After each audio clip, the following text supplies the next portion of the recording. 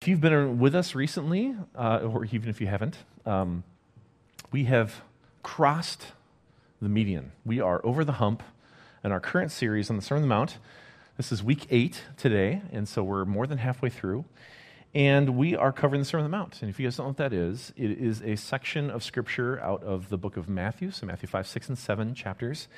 And this is really Jesus' first big moment in his ministry. It's a sermon that he gives to not only his disciples and followers, but to a big group of people who are checking him out.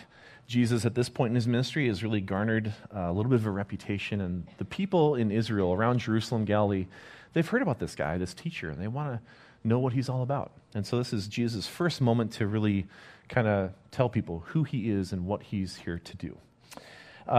The context of the time was that all the people that were listening to Jesus in this moment, these were Jews, cultural Jews, religious Jews, and they had a pretty set way of living through not only the Torah, but also Jewish law and traditions. And so what Jesus was doing here was he was telling them about a new way of doing things, a new relationship in covenant with God. He embodied that covenant. And what he's doing here is he's clarifying our need for salvation, and he's offering a clear path to that salvation through himself. We talked last week on Easter. We kind of skipped ahead a little bit to chapter 7. We talked about the ask, seek, knock passage. And the realization that we came to was that it really nails down this idea for us that God loves us so much that he was willing to do whatever it took to get us back into right relationship with him. And then we also looked at Matthew 7, 13, and 14, talking about the narrow and the wide gates. And we know now that following Jesus is not easy. I mean, I think we've probably always known that. But we know that Jesus is offering us a personal invite into that relationship with him. And he's just asking us to follow him down that path that is less traveled. So like I said, we skipped ahead last week. This week we're going to back up and go in reverse, back to chapter 6, and pick up where we were at a couple weeks ago. So, I think the passage that we're talking about this morning, if it's not the most important part of the Sermon on the Mount, I think it's in like the top 3. It is a massively important piece of Scripture that has really important meaning and connection to all of us. No matter who you are, old or young, rich or poor, this is a warning that Jesus is giving us, and I think it has a lot of meaning and implications for us today. So let's go ahead and dive into our scripture for this morning. We're in Matthew chapter 7, 7 through 14. I think that was last week's scripture, so forget that. We're in Matthew 6. Just read on the screens, guys. All right, here we go. Starting in verse 19, talking about treasures in heaven. Do not store up for yourselves treasures on earth, where moths and vermin destroy, and where thieves break in and steal. But store up for yourselves treasures in heaven, where moths and vermin do not destroy, and where thieves do not break in and steal. For where your treasure is, there your heart will also be. The eye is the lamp of the body. If your eyes are healthy, your whole body will be full of light. But if your eyes are unhealthy, your whole body will be filled with darkness. If then the light within you is darkness, how great is that darkness? No one can serve 2 masters. Either you will hate the one and love the other, or you will be devoted to the one and despise the other. You cannot serve both God and money. Verse 25. Therefore I tell you, do not worry about your life, what you will eat or drink, or about your body, what you will wear. Is not life more than food, and the body more than clothes? Look at the birds of the air. They do not sow or reap or stow away in barns, and yet your heavenly Father feeds them. Are you not much more valuable than they? Can any one of you, by worrying, add a single hour to your life? And why do you worry about clothes? See how the flowers of the field grow. They do not labor or spin. Yet I tell you that not even Solomon in all of his splendor was dressed like one of these. If that is how God clothes the grass of the field, which is here today and tomorrow thrown into the fire, will he not much more clothe you, you of little faith? So do not worry, saying, what shall we eat, or what shall we drink, or what shall we wear? For the pagans run after all of these things, and your heavenly Father knows that you need them. But seek first his kingdom and his righteousness, and all these things will be given to you as well. Therefore, do not worry about tomorrow, for tomorrow will worry about itself. Each day has enough trouble of its own. Jesus has been laying this foundation for a while now, and we've been covering this up until this point in chapter 6. And right here, Jesus is teaching his audience about two very real temptations. He's giving them a warning. And these are not only warnings about temptations, but these were real things that everyone that was listening to Jesus would have known or experienced. These were big, real-life issues. I also think that these are two very real temptations and warnings that we all deal with as well. So in that way, Jesus' words here are as relevant today as they were 2,000 years ago when he gave them. These temptations threaten to steal our attention, and they threaten to pull away our focus away from Jesus and the work of the kingdom. And those two temptations are wealth and worry. This is that moment where you realize I am speaking directly to you. Anyone who has or needs or manages money, whether you have it, you want it, maybe you've lost it, or you need it. And anyone who's experienced worry or stress or anxiety, this is a message that is specifically for you because Jesus knows how important it is. Growing up, I dreamed about owning a house one day. And Jessica and I have been married now, this September will be 17 years. And we've owned 2 houses so far in our marriage. And I not only dreamt about owning a house as a young boy, but about fixing up an old house. And so 5.5 years ago, I got that wish. We bought an old farmhouse. If you're listening to me and you're younger and you don't yet own a house, I can't even begin to explain how expensive owning a house is, let alone a farmhouse that was built in 1900. I mean, literally built in 1900 at the turn of the century. I love our house. We enjoy it. It has been such a blessing for us and our kids, our family. But it is one of the biggest sources of worry in my life and drains of money, and it's crazy.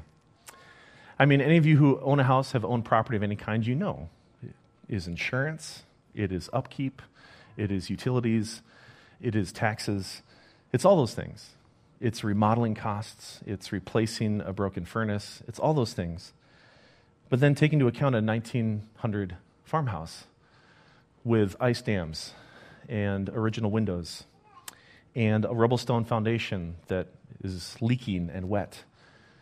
And it's not only a source of stress for me as far as money, but it keeps me up at night sometimes. There are just so many things that Chip and Joanna Gaines just did not tell us about on their show. It's amazing. I think in our day and age, finances and mental health are aspects of life that we just can't escape. It's a part of life. It's a part of our reality. And so these verses that Jesus is giving us, these are things that are not only real and important for us to hear, but it's also like, there's a little tension there because it's like, I have to have money. I can't live life without money, right? I can't escape from anxiety or worry. Sometimes those are healthy things, right? Some of you, I can relate to what I'm saying here. I mean, every time Jess and I do our taxes, we pay a medical expense. We get depressed or we worry about, is there going to be enough money in the bank account? You know, if you have to buy a new set of tires or you have to replace the refrigerator. Like, these are all things that are like money and worry, money and worry. It's just a part of life. So what I don't want to do is I don't want to read this and be like, okay, God doesn't like me because I worry and because I have to have money. Like, that's not what Jesus is saying here. The temptation for me is also to dream of just cutting those things out of my life. Like, maybe we should just buy some land in Idaho, and build a cabin, have some solar panels, just live off the grid. We wouldn't have to worry about any of those things. I don't think that's the answer either, because I don't think Jesus is telling us to amputate the issues. If anything, he's encouraging us to lean into them that much more. Jesus says we can deal with all of these things in a different way, a better way, We don't need to amputate. We need to heal our perspective and our motives. So this morning, I want us to calm our hearts and our minds and lean into what Jesus is telling us all to do. So let's talk about wealth. Let's talk about money. I think the best place to start is by saying that Jesus, he's just not anti-money or anti-saving. That's not what he's talking about. He's not anti-wealth. These are not bad things. So if you are wealthy, please don't feel bad. That's not the point here. I think if Jesus was saying that, he would be contradicting a lot of not only his own words that he's already said in the Sermon on the Mount, but a lot of God's words that he's already said in the Bible. You can look at things like Proverbs chapter 13, verse 22. It says, "A good man leaves an inheritance to his children and his children's children." I don't think Jesus is rebuking God the Father for making someone wealthy. I mean, you can also look at like King Solomon in 2 Chronicles chapter 1. God made Solomon wealthy. He made him the king. We see actually the opposite from Jesus. He's actually encouraging the pursuit of wealth. You see it in verse 20 where it says, "Store up for yourselves treasures." The difference here is that Jesus is encouraging us to store up a certain type of wealth. They're not to be the kind of treasures that we store here on earth, but rather the ones in heaven. Jesus isn't anti-wealth, rather he's anti-distraction, is what he's talking about here. Whether you have money or simply want more of it, the pursuit of earthly treasure becomes problematic when it distracts from heavenly things. Jesus says in verse 25, "For where your treasure is, there your heart will also be." Our focus needs to be on the things of the kingdom importance. So let's clarify what these two sets of treasure are. The first, treasures here on earth, those are easy. We know those things really well. Money, houses, property, vehicles, toys. I mean, it could be like kids' toys, but more like, snowmobiles, things like that. Comforts like vacations, a cabin, a cruise, your second home. It could even be things like your family, clothing he talks about here in this passage. It's all of those things that we get, that we own, we use, we collect, we pursue. And again, these are not necessarily bad things, but Jesus says they can distract us from our actual pursuit of treasures in heaven. So what are those? They are the rewards that believers can anticipate receiving from God over and above salvation and eternal life. Jesus alluded here in verse 6:1 about this notion when he's talking to his disciples. He says, "Be careful not to practice your righteousness in front of others, to be seen by them. If you do, you will have no reward from your Father in heaven." Speaking to his disciples in the crowd, Jesus is making an assumption that they all know they will be rewarded for the pursuit of godliness in their lives. So what are those things, those heavenly things that we need to pursue? Those are the things that Jesus has already talked about in the Sermon on the Mount. Being generous with our time and resources, helping those in need, serving others by putting their needs before our own, keeping our promises, loving our enemies, fasting, praying, prayer. Jesus is warning against the distractions and calls for wise investment. Not so much the wise investment of money, but the wise investment in those things. No, I think there's a trap here that we need to be aware of when we talk about money, wealth, and like the financial terminology that I'm using, that this passage is using and talking about. Wealth and finances are very transactional. You work a job, you get paid for the services that you have rendered. Although this seems very transactional, it is not in this context. Much of Jesus' message throughout his ministry was to ward off the notion that you could earn grace through your actions and your deeds. Ultimately, Jesus would die on the cross for all of our sins so that we could receive grace and forgiveness of God. And that is a one-way transaction, God giving us something. We didn't earn it, but we still get to receive it. I think Jesus is primarily focused on his disciples' actions and helping them stay focused on God and this kingdom that he's talking about. Is Jesus concerned with the balance of our bank accounts, our 401ks, our stock options? Probably not, would be my guess. Maybe he is. At the very least, he's not as concerned about it as we are. those things are not worth much to God and to our Savior. Is Jesus concerned about our spiritual investments, our spiritual investment portfolio? Ben, looking at you. Yes. Yes. Because where we spend our time, where we invest our resources, where we live our lives, it dictates the direction of our focus and our affections. Matthew 6:21 says, "For where your treasure is, there your heart will also be." If you want to see where someone's allegiances lie, just look at where they spend their time, where they spend their money, where they spend their attention. Jesus says those things steal focus. They direct our energy and our time and our resources. When our loyalties are divided, we become unproductive, falling into the trap of doing just enough to get by. You can't be devoted to two masters at the same time. It says this right here in verse 24. No one can serve two masters. Either you will hate the one and love the other, or you will be devoted to the one and despise the other. You cannot serve both God and money. So it is with God and wealth. One will rule the other. Not that money will rule God, but money will rule our lives instead of God. So I have to ask you, which master are you serving? Maybe not cognitively, but where are you spending your time? Where do you spend your money? Where do you spend your focus? Like I said, Jesus is not anti-wealth. He's anti-idolatry. He knows that treasures on earth are a blessing until they become our priority and our focus. When it tips the scales, then they become our idols and our priority. So if that has happened or if it's happening, it's going to naturally steal God. It's going to steal our devotion from God.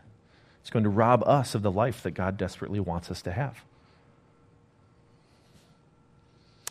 If we were to make a list of the concerns that all Christ followers should be aware of and then make a list and categorize it, money would probably be right near the top. But then I think like 1B would be anxiety and worry and stress. And maybe for some of you it would be number 1. I think it's safe to say that the pursuit of earthly treasure and wealth and worry and anxiety, those rank the highest on that list. Which is exactly why Jesus is spending so much time here talking to us. It's why he lumps them together. Even though they're very different, they're very similar. Verse 25 says, "Therefore I tell you, do not worry about your life, what you will eat or drink, or about your body, what you will wear." Is it possible that Jesus doesn't like anyone who's organized or plans ahead? No. No, that would actually not be in line with God's character and everything else that Jesus has said up until this point. That's not the case. But like the pursuit of money, Jesus is warning us that worry and anxiety, those things can distract us from the things that are true spiritual, like of significance, the things that we need to be focused on. And I just want to clarify something here as we talk about this. It's important. When I use the terms worry or stress or anxiety in the context of this conversation, I'm not talking about mental health related issues or diagnoses. Anxiety is real and many people deal with that on a daily basis, and it can feel like an inextricable part of your life. It's like who you are. I am more so talking about the sources of worry in each of our lives that we spend a lot of time trying to manage on our own, apart from God.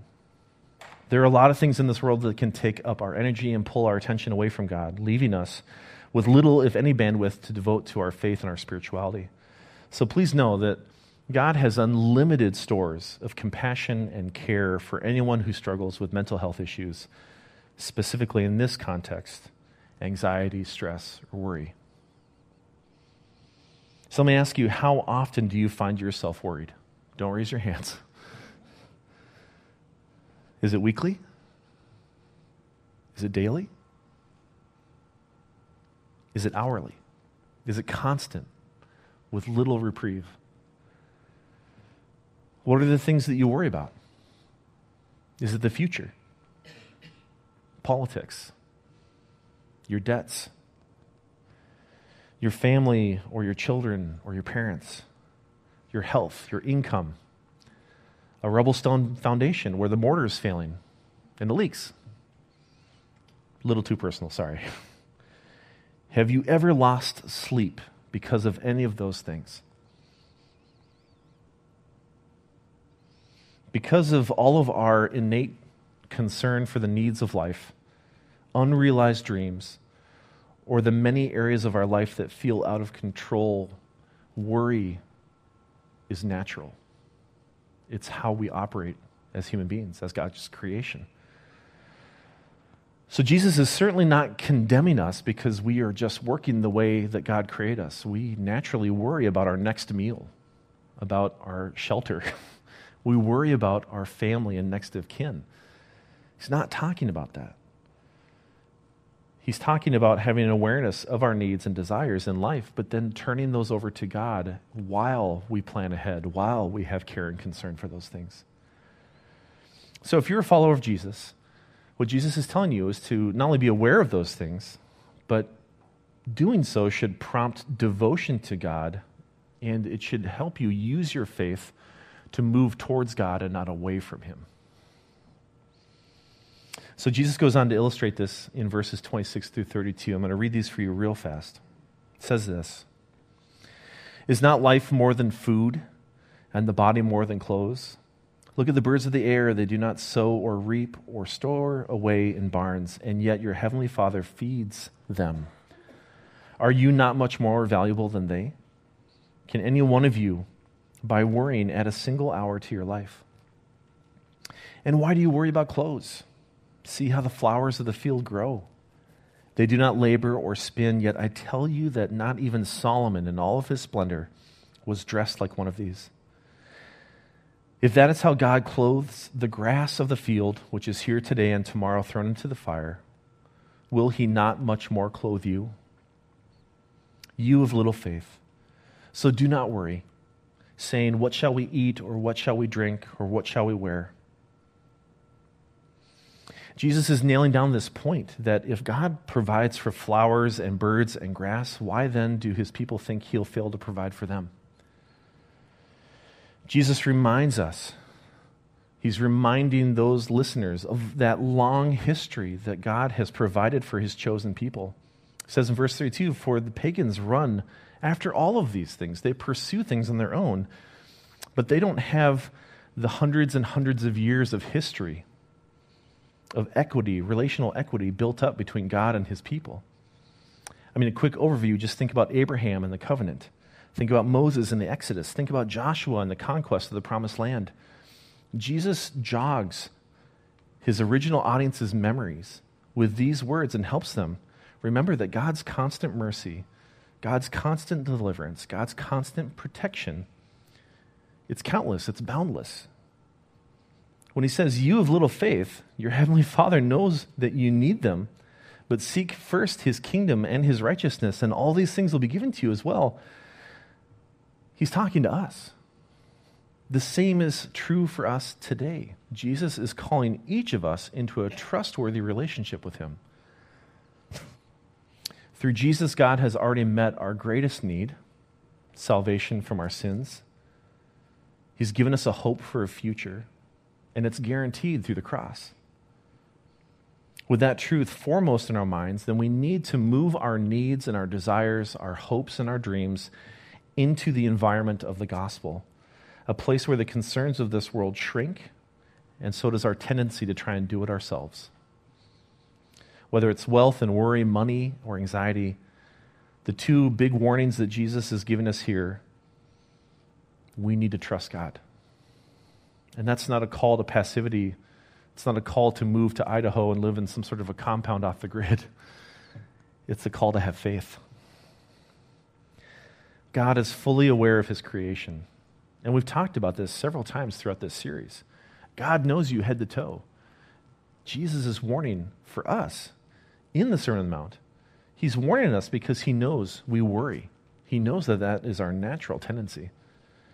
He knows that pursuing money and resources, it's just a part of life. He knows that. And so He's warning us, when you do those things, don't let it get too out of control. Don't let it become too big a part of your life. If we do that, we just won't have a lot left in our tanks for God.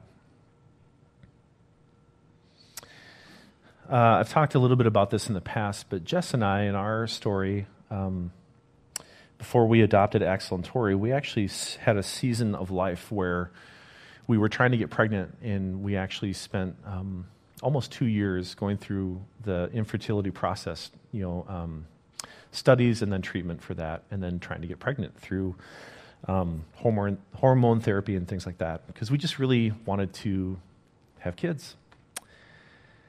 And these memories now kind of almost seem blurry to me, but I do remember the cost of all of that. Not only the financial cost of going through that, the infertility treatment, but also just like the emotional burden, that cost, worry, anxiety. I remember the physical toll that it took on my wife.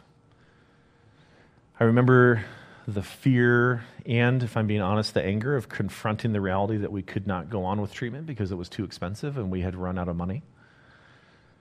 And like I said, I just remember being angry with God over what I perceived to be a broken promise, because I'd really felt like, Jess had felt like God had told us he wanted us to be parents, and it wasn't happening. Ultimately, God spoke to each of us individually, but then as a couple, and we kind of had our eyes open to the path forward that God had for us concerning kids and starting a family. I can honestly tell you that it wasn't until we fully turned our focus and attention towards God that we were finally able to hear from him what he had been trying to tell us all along. I don't share that with you to try and glorify some of our hardships. I know there are people in this room that have gone through infertility, and there's a lot of implications here with that situation and people who have gone through it or are going through it. The point is that we all have things in life, righteous things, good things, that bring us stress, bring us worry, anxiety. And those are things that, when they are righteous, when they are good, it almost drives a wedge between you and your Heavenly Father. And then you read a passage like this, and God's like saying, hey, don't worry, I'll take care of it. But then when the rubber meets the road, it's like, okay, how? Jesus is warning us, it is okay to be in that place.